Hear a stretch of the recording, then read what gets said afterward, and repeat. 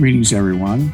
Welcome to Finishing Well Podcast, a podcast for Finishing Well Ministries. I'm Randy Hess, and I'm here with Hal Habacher, the founder of Finishing Well Ministries, and we are really glad you're here.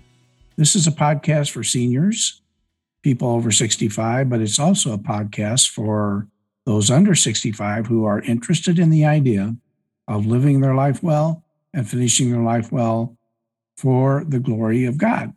And so we are here to help with that in different possible ways and talk about it. We're also glad to be back from a short break, and we'll talk a little bit more about that during this podcast. So without further ado, I want to ask Hal, how you're doing today, Hal? Randy, I'm doing very well. It's great to be back with you and with our listeners, talking about things that impact our lives as we age and finishing well, living well every day. And we're going to use a great example of a person that will help us in that today. Take us into that, Randy. Well, you and I have talked this week about that, and we thought it would be a good plan to maybe kick around the idea that has been forwarded by a lady named Allison Felix, a multiple gold medal winner, I believe, in the Olympics, in multiple Olympics. In multiple Olympics, she was a gold medal winner in the American Gals 4x100 relay this year, and she won the bronze in the 400-meter run. And she has been an outstanding Olympian. I think this is her fifth Olympics, if I'm correct. She has won 11 medals. I think it's more than any other women competitors in the Olympics. And she is an outstanding believer. And she wrote something that you latched onto, Randy. Tell us about it. She did. She represents Fellowship of Christian Athletes. And as a representative, she's out there giving constant talks and messages to people. And her message that really caught, I think, both of us, our minds about it, is that she says that we need to get in touch with or think about our inner drive, Hal. I love that term, inner drive, but I don't know what it means. And she helps us. She helps explain it. I would say normally that inner drive. She explains this, and I think in some of her talks, Hal. But she says that the inner drive is kind of relates to athletes and sports and people who are really pursuing something, and they use their inner drive and kick it into high gear, so to speak, when they're really trying to achieve a big goal, strong goals, or exceed them. And she talks a lot about that. But she says she takes an interesting maneuver during her talk. And that is, she says, what propels me the most stems from the Spirit. And so the Spirit, as it turns out, is the real engine, Hal. It's the real engine of that drive, that inner drive that she wants us to understand. And I think that is just a fantastic concept. She mentions that her relationship with Jesus allows her to understand that he has gone before her in moments where it was easy, where the track meet was easy for her, and he's also gone ahead of her where she's really struggled to hold on and just keep up with the goals she set for her career. And that I relate to that. I think you relate to that very well. That until we tune in to the Holy Spirit, till we tune in to what our relationship is with the Lord, we can't appreciate how much the Lord has been with us in all of our endeavors, all of our attempts to achieve things. So she claims, with Christ at her center, she's not deterred by the pressure or the scrutiny or whatever comes her way, whatever difficulties. She knows that the Lord is there. And so I'm throwing that out, Hal, as a really good idea that we need to talk about a little bit in terms of our own lives. I would like to think I'm a motivated person, or have been in my background. I think you think of yourself the same way. But you know that motivation is only so deep as a human. What really is the motivating force in our lives, what really is the basis for an inner drive, is our relationship with God and the Holy Spirit guiding us. What do you think about that idea, Hal? I can't disagree with it. It's a very biblical idea. She uses a simple verse, Proverbs 16:9. A man's heart plans his way, but the Lord determines his steps. So we as human beings have our set of standards that we want to press for. And just like her in running, the 400 meter, it's all time-based. What's your time? Where'd you come in? First, second, third, fourth. And it's very easy for us to measure our inner drive by outside standards. Right. But what everybody does when we're all human, and sometimes we don't finish well, sometimes we finish last, sometimes we don't even finish. So her idea of what keeps you going on that inner drive, why do you keep stepping up to the plate, so to speak? Why do you keep reaffirming your commitment to be the person God calls you to be? And that's her point. She drives it down in our hearts to our spiritual life. And it's really Jesus that calls her to being the kind of person she needs to be. So she's 35. Now, she probably won't compete in any more Olympics. She'd be in her late 30s, 39 in 4 years from now. Right.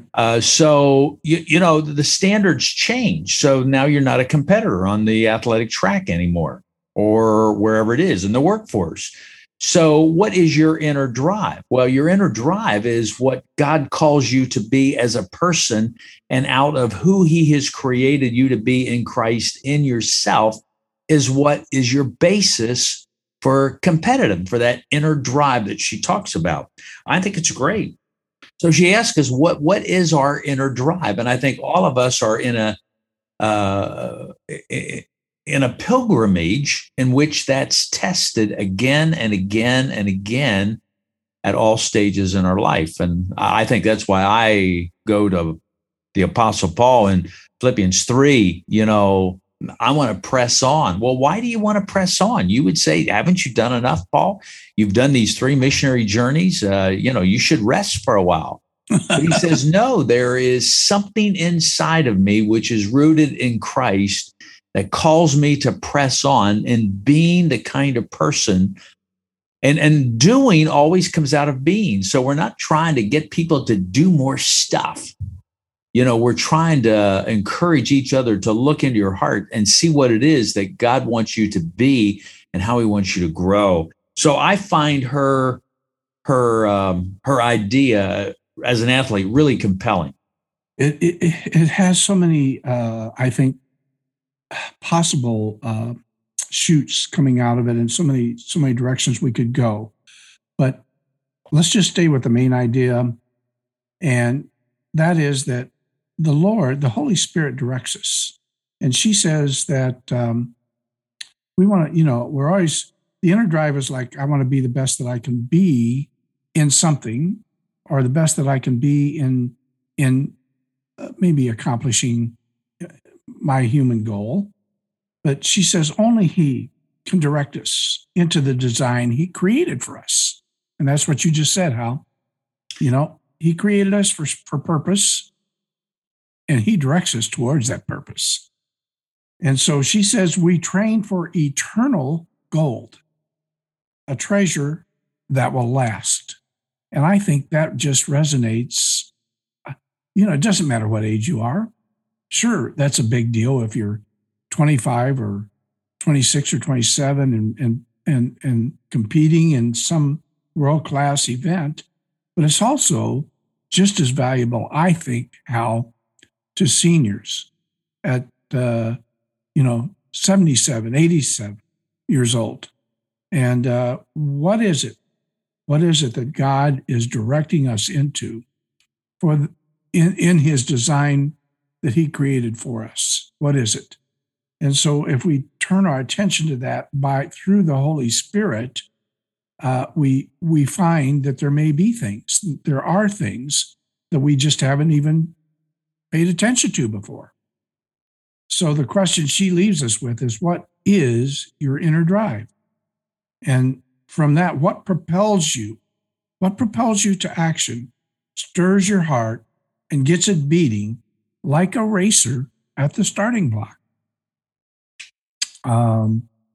That's hard, I realize, for someone who is struggling with physical challenges and attributes that are very limiting as we age, almost keeping us homebound, I guess you'd say.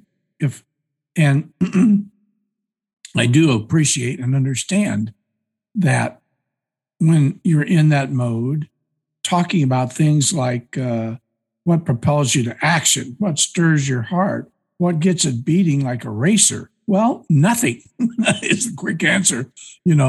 Nothing. I've got this life I've got. And so why are you telling me to try to think like a racer? Do we have any answer for that in what we're trying to say about finishing well? Well, actually, we do. Let me quote from her, and then let me give you another physical example. And then, if I could, I'd like to talk about something that I'm experiencing right now.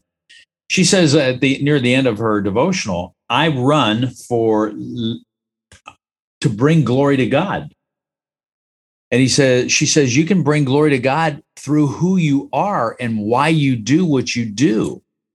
So if you measure your bringing glory to God by how well you finish in a race and how well you can do whatever it is God has wired you to do, sooner or later, you're going to come up shorthanded because you won't be able to perform in the track. So if you say, I'm giving glory to God by competing in the 400-meter run very, very well, what happens? Can you give glory to God by not running at all? Your days of running are past.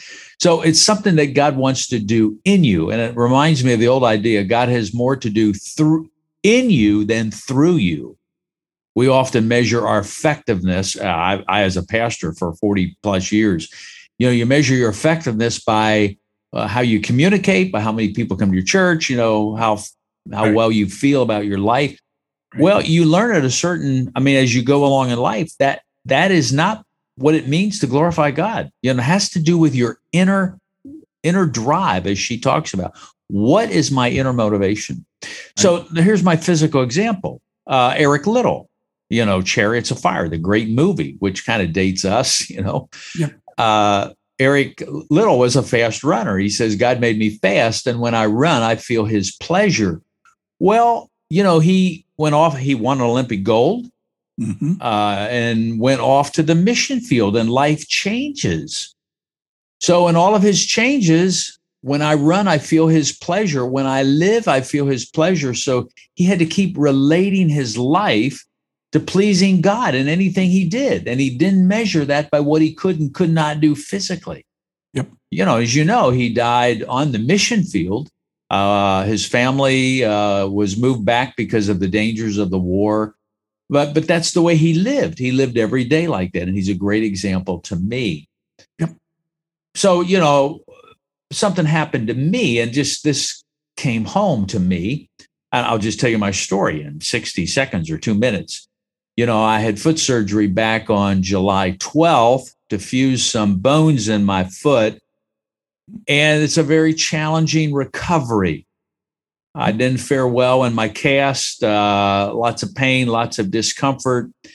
And I really felt I was getting depressed. And I did get depressed, but you look at your life and you say, why can't I move? Why can't I get up? Why can't I sleep? Mm-hmm. And I think I honestly fell into the trap of being on a performance. I wanted to get back to where I was, and I wanted to do it quicker than I really thought. And it was a deep spiritual challenge to me. And I think I'm still processing it and coming out of it. But I realized God doesn't measure me and giving glory to him on the basis of how well my foot heals, getting around on a scooter, now transferring to crutches and getting some weight on this and sleeping and not sleeping. it's really been a test of who's in charge of my life. Mm-hmm. And will I submit to him and learn through the challenges he has for me? And I'm learning all over again. God has more to do in you than he does through you. So I'm taking a step back, trying to learn with the help of good friends and encouragement of others to be that person with an inner drive in a totally new set of circumstances. Does that make sense, Randy? It does. It does, Hal. You have experienced the challenges of someone who has been already active on the playing field, God's playing field, for quite some time. So you've been used to that. And I think when you feel like you've been put on the sideline because you put yourself on the sideline, I can see that you would say, but I want to be in the game. Lord, I want to be in the game. I don't like just being on the sideline. And that's where the Lord wants you and wants me and wants everybody, is in the game. But we have to be on the playing field with our minds and hearts and ears open to hearing what that design is inside of us, what the Holy Spirit wants for us. So I think you're a little too harsh on yourself, but I think you have done what we as finishing well advocates, Hal, we have asked people to think about themselves in terms of aging well, the best they possibly can, to stay on that playing field.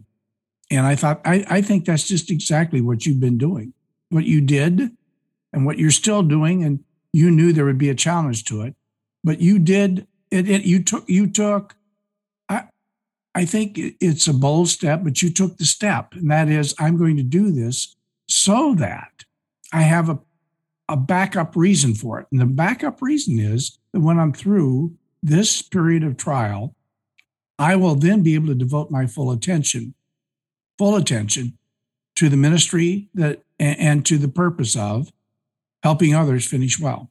That's where I see it. So you knew you were going to have to go through a little bit of a briar patch to get there. And it's been a challenging briar patch. But many people I learn from you that we all can do this, and we all should do this as we age. If there's something that might hold me back or is already holding me back from being able to think about how we can help others, how we can encourage others, how we can relate to others, and instead keep us locked into our own issues and problems and make it all about us all the time, then we owe ourselves, I think, through prayer and through the Holy Spirit guiding us, a chance to improve our body or get rid of that ache or get rid of that defective situation in the body to allow me to have full attention toward God's purpose for me. So I see you setting the model for that, Hal, in what you just did.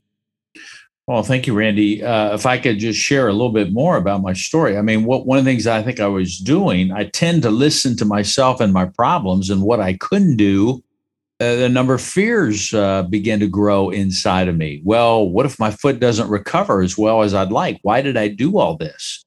And you start listening to negative voices inside your head, which create a sense of fear rather than a sense of peace.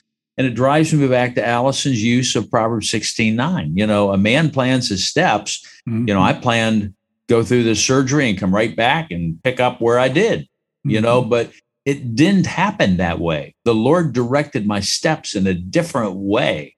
Mm-hmm. And then I got to ask myself, do I want to live every day for the glory of God and submit my life to his purposes? So you work through that. And that's the point of Allison's devotional. What is it that is our drive? And it really is to submit our lives to Jesus Christ, and whatever happens, and listen to the Spirit and how we begin to glorify God, not in changing our performance, but discovering his life in me. And let me wrap this side for me, and you may have some final comments there. Paul says in 2 Timothy 4, verse 7, I fought the good fight. It is a fight to keep God at the center of your life. I've completed the course. There are a series of things that God has for me, and I don't know what they'll all be in the rest of my life. I just know that I've gone through one in the past 7 weeks now that has really been challenging me. And I echo with Allison Felix and her drive to keep your life centered on Jesus and glorifying God in that. Does that make sense? It does. Any final thoughts that you have in kind of wrapping this up?